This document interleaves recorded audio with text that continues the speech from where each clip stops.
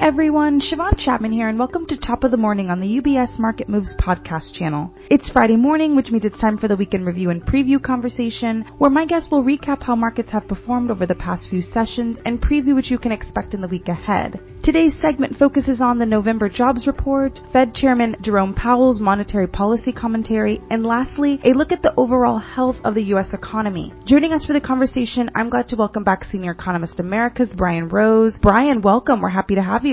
Thanks, Siobhan. Good morning, everyone. So let's begin with the November employment report, which you received a few moments ago. How did the data come in relative to your expectations, and how would you characterize the health of the U.S. labor market? So overall, the report was stronger than expected. We had non-farm payrolls up by 263,000. Consensus was for around 200,000. And probably more importantly, the average hourly earnings had a big surprise to the upside. It was up 0.6 month on month. So in recent months, you've been seeing 0.3 or 0.4, and this time a stronger jump in wages. But one of the other things we saw, and this has happened a lot over the past year, is that payroll growth is much stronger than the employment growth from the household survey. So the household survey, they directly go to households, ask them about the employment situation in the household. That actually showed a drop in employment in November.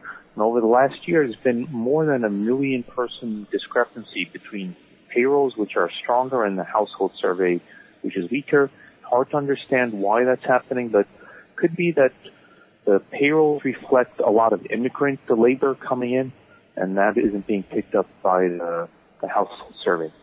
In any case, I think no doubt that the labor market is very tight, and at least as measured by payrolls, job growth is strong, and also because demand for labor is so high, the wages are continuing to rise. Just related to this, we had JOLTS job openings come out this week at 10.3 million. There are 6 million people unemployed, and that gap, that 4 million gap between the job openings and the number of unemployed people available to fill them is a big problem for the Fed. That's what's driving up wages, that imbalance between supply and demand for labor. Outside of the jobs data, what were some other notable macro data points released this past week? Well, it's actually a really busy week in terms of data. Just to talk about some of the highlights, we had the ISM manufacturing PMI down to 49 in November, so falling below the neutral level of 50. Now, the actual industrial production has been on a flat trend recently, but again, you have the ISM below 50. You have supply chains improving, and also prices weaker in manufacturing. So, that is the good news, is that in some sense there's healthier situation, but consumer spending is continuing to shift away from goods, and that's hurting the overall demand that manufacturers are seeing. Also, this week we saw personal income and spending strong rise. This is for the month of October, but the savings rate, the estimate for the savings rate was only 2.3%. That's very close to the all-time record low. So what you're seeing is people going out, using their credit cards to maintain spending, and also burning up the excess savings that were built during the pandemic.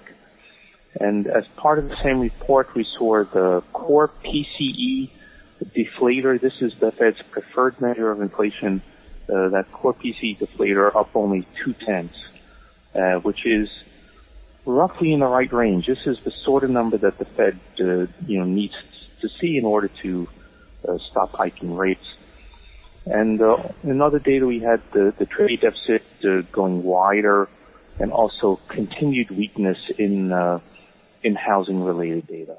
So we also received the Beige Book on Wednesday. Are there any notable takeaways that you can share with us? Yeah, so this is interesting. The Beige Book showed, in terms of economic growth, the weakest language we've seen since the start of the recovery back in May 2020.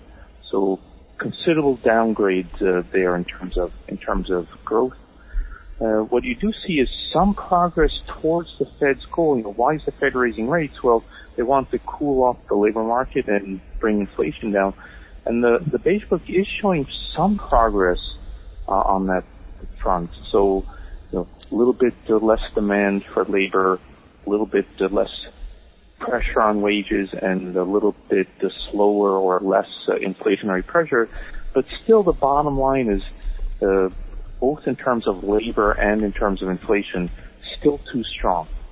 So, more progress needs to be made on those fronts. But the idea is that if growth stays weaker, then eventually you'll make progress both in terms of the labor market and inflation. That's what the Beige Book is showing.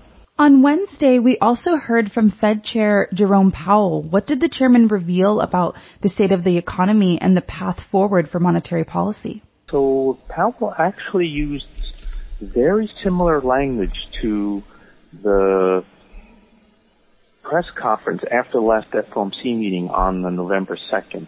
So really, verbatim, basically, repeating what he said on November 2nd. But still, there was a big reaction in the market to his comments.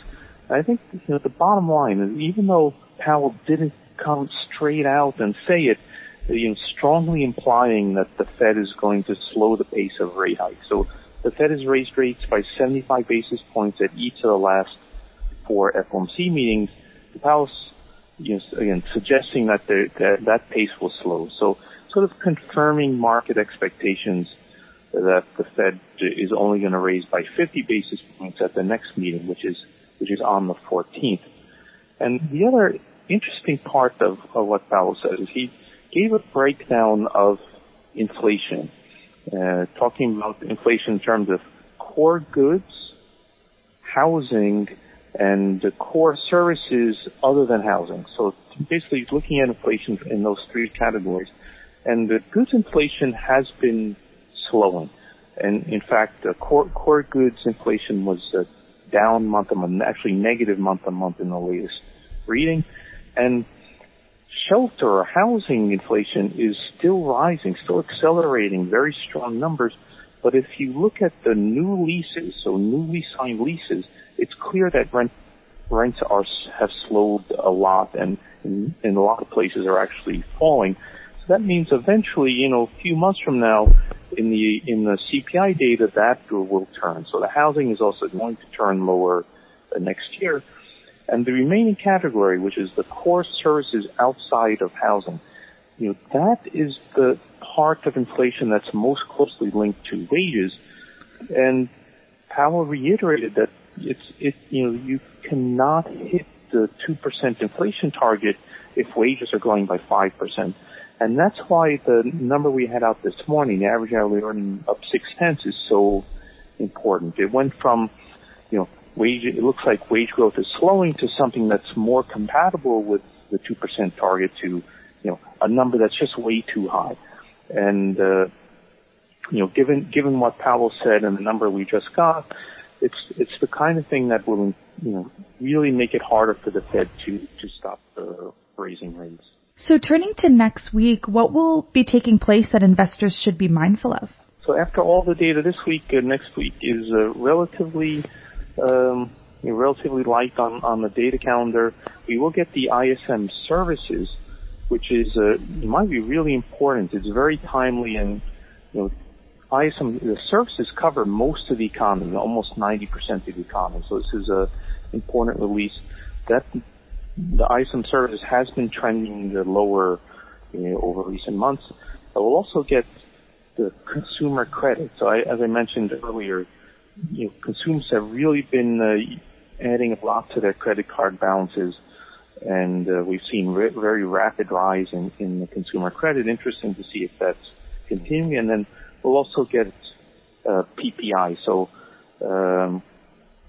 this is inflation at the wholesale level tends to lead retail price inflation by a few months. So this is, also a focus for the markets.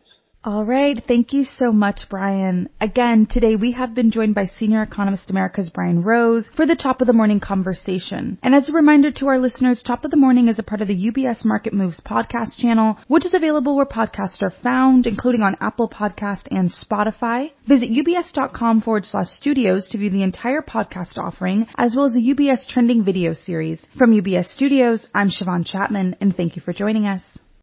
UBS Chief Investment Office's investment views are prepared and published by the global wealth management business of UBS AG or its affiliate, UBS. This material has no regard to the specific investment objectives, financial situation, or particular needs of any specific recipient and is published for informational purposes only. As a firm providing wealth management services to clients globally, UBS AG and its subsidiaries offer both investment advisory services and brokerage services. Investment advisory services and brokerage services are separate and distinct, differ in material ways, and are governed by different laws and separate arrangements. In the USA, UBS Financial Services, Inc. is a subsidiary of UBS AG and a member of FINRA SIPC. For information, please visit our website at ubs.com/working with us. For a full legal disclaimer applicable to the independent investment views produced by UBS, please visit our website at ubs.com/CIO-disclaimer.